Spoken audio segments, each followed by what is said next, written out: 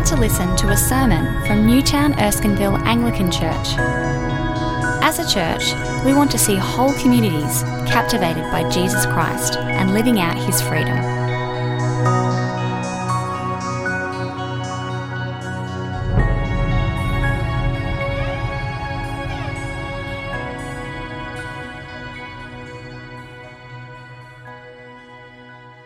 Morning, let's pray together.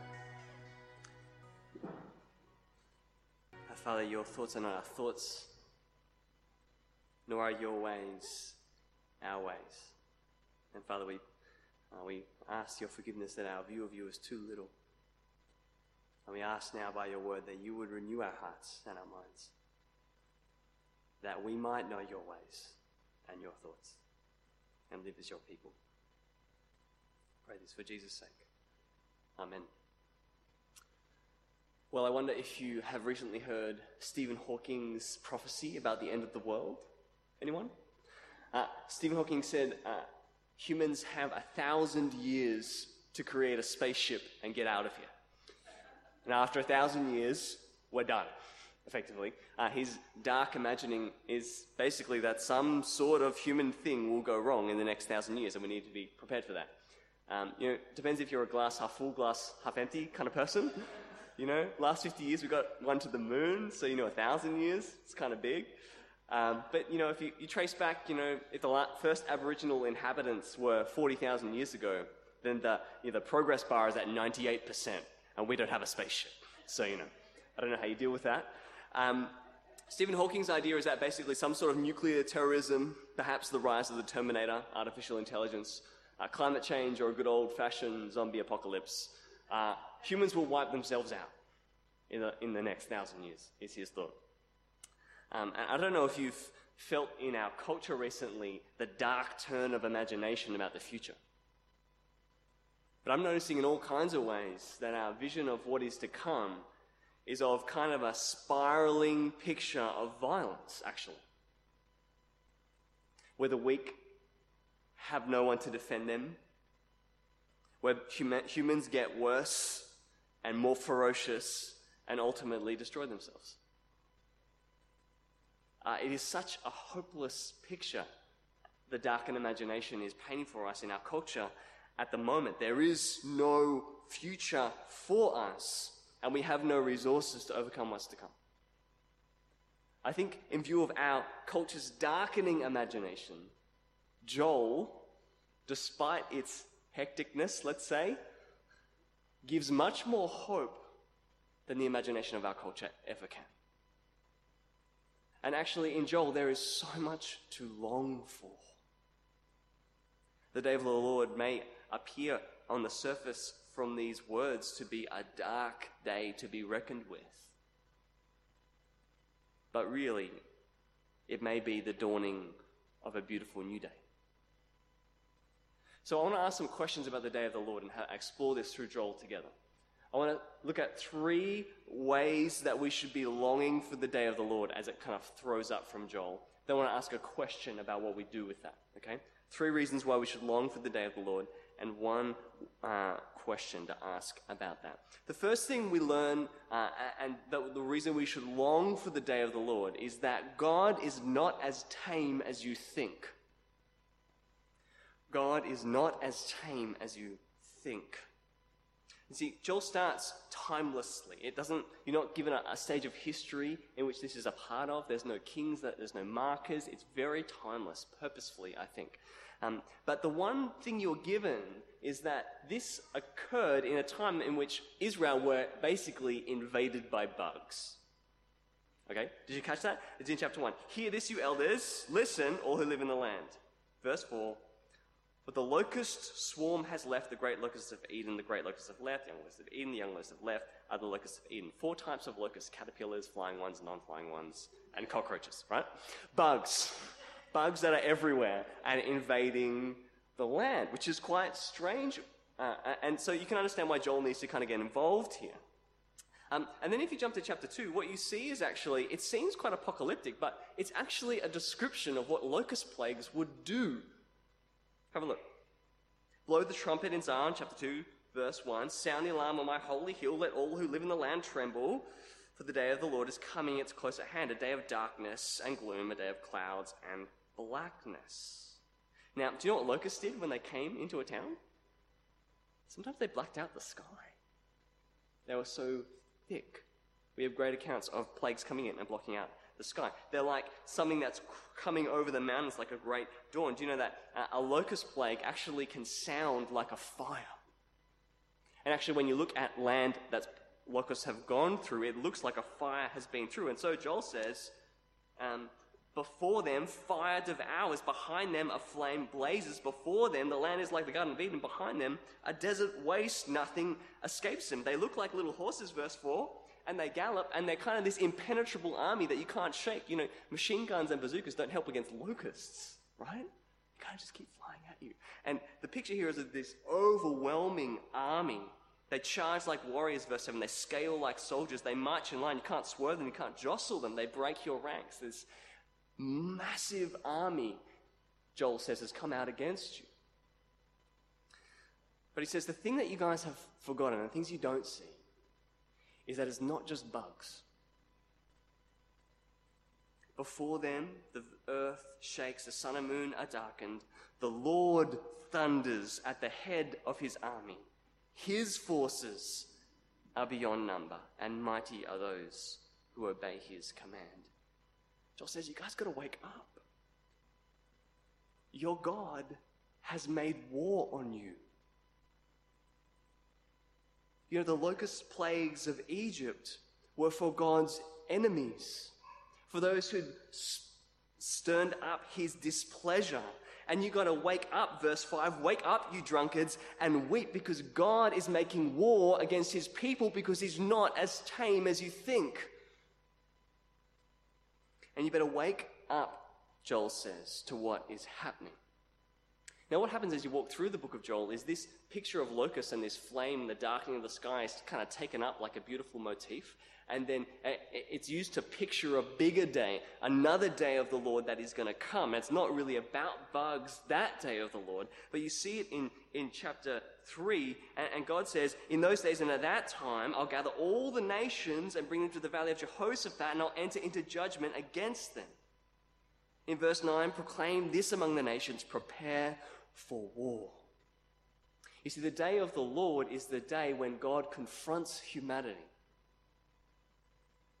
for what they have done. It is the day when the God who is not as tame as you think is able to deal with the stuff that you are not able to deal with, that we are not able to deal with as humanity. You see, the fact that God is not as tame as you think, as we see a picture here of him making war on his own people, is a good thing.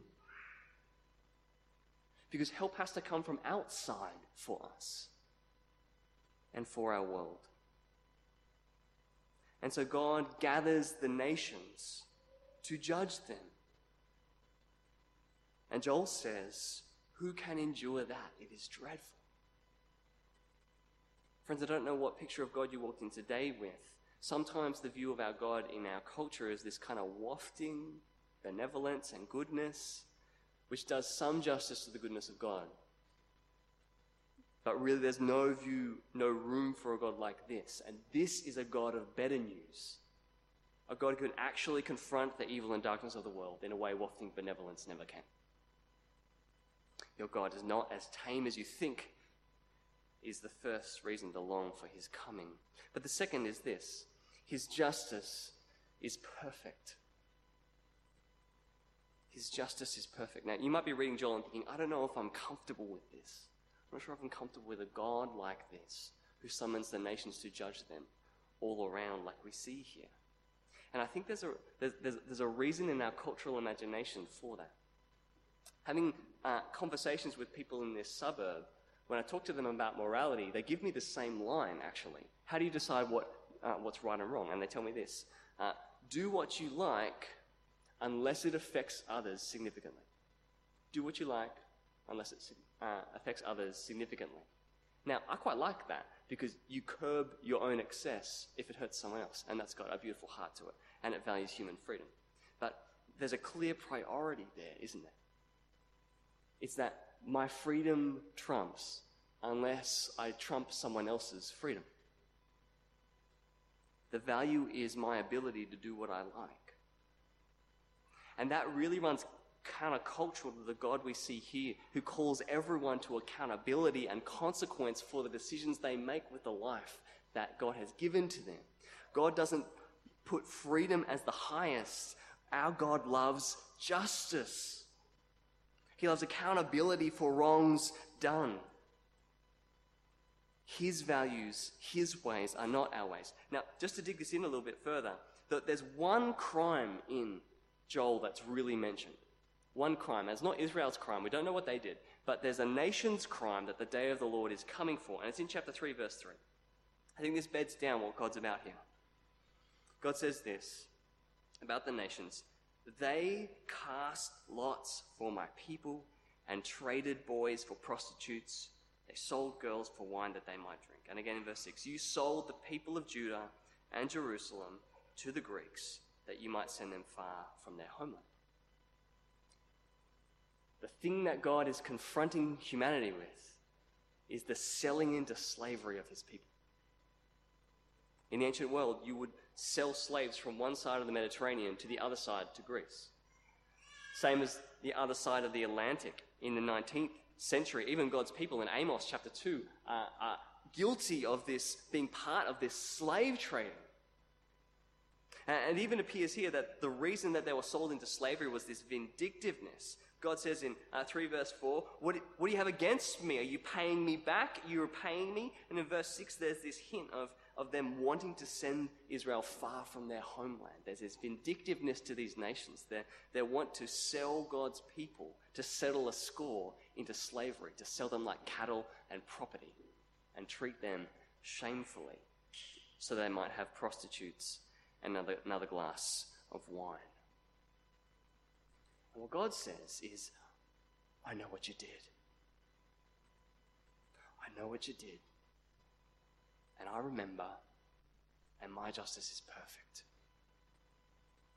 And there is a day coming when I will confront you for it. When I'll gather you all around in the valley of decision in verse 14 of chapter 3, and I'll make my judgments on what happened. Now, we need perfect justice like that, because in this world, as we look at things, we struggle to tell the difference between a perpetrator and a victim. Such are the cycles and the generations of pain and violence in our world. We can't make sense of who did what. We don't know where innocent blood is. And we don't know where real evil lies. But God here remembers. And he knows. And he traces the generations back. And he says, I know what you did.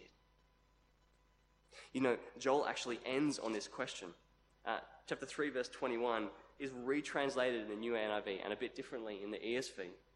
And it says, shall I leave innocent blood unavenged? I will not. That is a God of perfect justice. And that's another reason to long for his coming. For there is no other way for that to happen. Now, before we move on to our third one, can we just pause on slavery for a second? Did you know that there are still 46 million slaves in the world? A third of them are in India. There's a whole stack in Southeast Asia. There are apparently 4,500 in Australia still. This happens when someone who's poor asks for a loan from someone wealthy in the town, who then charges such large interest on them that they end up working manual labor on their property. It happens when a young girl is promised a husband in one land and instead put into a prostitution ring when they get there. We have a real world like this still. And it's something that our God hates. And I don't know what you want to do about that. You can go look up International Justice Mission and have a look. They actually send people to go literally to people's houses and free slaves. There's great stories. International Justice Mission, you can go support them. Go support the Freedom Hub in Alexandria, thinking about trafficking in our own country. Or perhaps in this country, in this season of Christmas, apparently the second largest thing we buy for Christmas is clothes. And if you go to worldbaptistaid.org.au, You can have a look at all the brands in Australia and work out which ones you can know for sure don't have forced manual labor as part of their production chain. So you could actually make sure that your dollars this Christmas go away from any part of slavery in the world. How about that? Our God stands against it, and so I think we should as well. So our God is not tame, and he has perfect justice. But the third thing that we see here is that really he's on about beginnings and not endings. It's not about beginnings and not endings. There's two things that are poured out on the day of the Lord.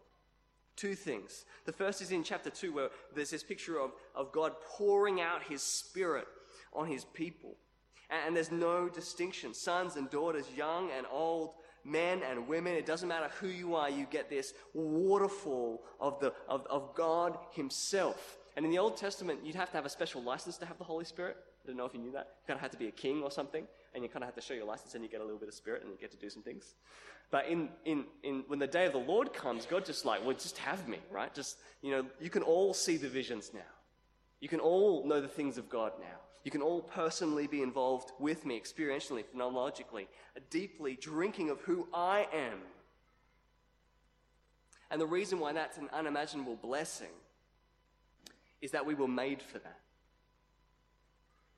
We were made to know our God. Part of the brokenness of our world is our inability to see him and experience him clearly. And really our restless hearts are longing for a vision of him that's clear and true and deep and can sate our hearts. And the day of the Lord is that new beginning when he pours out his Spirit without measure, unendingly giving us himself. But the second thing he pours out, this is actually a theme through Joel, which kind of weirds me out, is wine. There's heaps of wine in Joel if you read it end to end. And at the end of Joel, after the day of the Lord comes, after justice is done on perpetrators on the sake of victims, in that day the mountains will drip with new wine. Mountains of wine. And the hills will flow with milk, and the ravines of Judah will run with water. The wine in Joel is this symbol of flourishing, of things working, of brokenness being dispelled, of God's people being safe, of joy and celebration, of a new start in a new Jerusalem where things actually work and God is actually present, where trees start to grow again and when there is no more famine and no more locusts and bugs. You see, God is not just about endings, he's about beginnings. And the day of the Lord is a beginning for the people of God. A new day where the Spirit and the wine starts to flow. And so we see this picture of this God who isn't tame, whose justice is perfect, and who is all about beginnings. But I think the problem when we read a book like Joel is we don't really know what to do with that. It's quite up there in the sky, this coming day, and this God who is mighty and up there. But we're not really sure how to handle our response to that. What it actually calls us to in this life, in this world. And luckily, Joel helps us with that. Because he calls the people of God really clearly to action. And he calls them to admit their spiritual poverty and to cling on to his mercy. In chapter 2, he says, 2:12, "Even now declares the Lord, return to me with all your heart, with fasting and weeping and mourning, and rend your heart and not your garments, and return to the Lord your God, for he's gracious and compassionate, slow to anger, abounding in love, and he relents from sending calamity." This is a beautiful picture of what repentance actually is. Sometimes we think, I guess I should feel bad about the stuff I did wrong.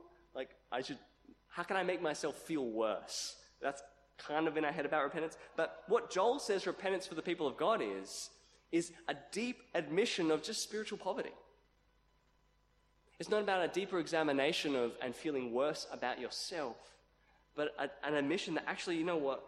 What's in here is worth mourning. What's here is worth weeping about. It's a recognition that in us is the same violence of our world. and there is no health in us. And then to stop thinking about us, because it's not about us. Repentance isn't about us. Repentance is about God and focusing away from ourselves and onto him. And that's what Joel calls them to. He says, admit your poverty by rending your heart and turn and take hold of the graciousness and the compassion of God, because it's not about you, it's about him. You don't have to keep looking at your brokenness and your sin. You've got to start looking at his graciousness and his mercy and his ability to turn from his wrath, which is exactly what he does in Joel. He kills all the locusts. Apparently that smells really bad when that happens, by the way. It smells really bad when all these bugs die. Side note. But he actually turns in compassion on his people. And how more so for us? You know, Jesus was the one who started the wine flowing at a wedding in Cana, at the beginning of his career. At the end of the career, he poured out the Holy Spirit, because in him the day of the Lord has come. And the clouds haven't darkened on us, but they did darken on him on the cross. And God didn't confront us with our sin, but he confronted Jesus with our sin and made war not on us, but upon himself in his Son on the cross, pouring out his wrath so that our justice is done and that all that remains for us is mercy and compassion and grace and that new beginning. We have the confidence to know that when we turn to him and away from ourselves and admit our spiritual poverty, that all that is left for us is grace. And that all our justice is done. I don't know about you, but the longer I walk in the Christian life, the harder it is to admit my spiritual poverty. Because I have more ticks on the wall, have more stuff going on. But in the end, the Christian life is this continual admission of spiritual poverty, not to focus in on feeling bad about ourselves, but to focus on the greatness of our God, his grace and compassion. So as we conclude, what are you going to do with this picture of your God? Is your God too tame? Is your God more about freedom than justice? Is your God compassionate? Is your God about beginnings? As I look at this, what I feel most convicted about is how I think the day of the Lord is some abstract thing in the sky, but actually there's a God who loves us, who sees things in our world that he hates, and one day he will come in justice against them. And I realize that to stand with him and to love him is to stand in this world for the things that he hates in the name of his justice. Aristotle said that it is by doing just acts that a just man is produced.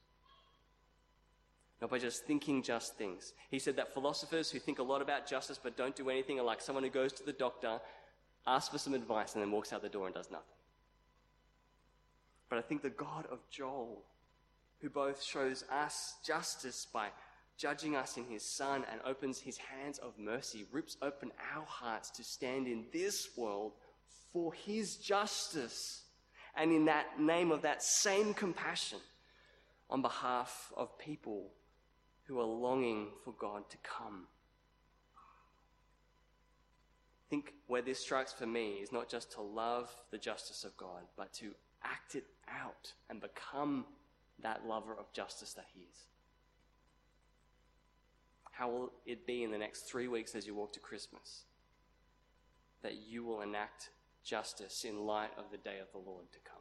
Let's pray. Our Father, you know our hearts, and you know that our vision of you is too small, that we value our freedom more than we love the justice that you love. That really we don't know our spiritual poverty. We trust our own pride. And so, Father, here we are rending our hearts, turning back to you, knowing that because of Jesus there is only grace, only mercy, and asking you to awaken in us a longing for the day of the Lord and a love of your justice. And we pray that not in our power, but in the power of your Son, who is spiritually rich, we would begin to enact justice in your name, bringing glory to you. For Jesus' name.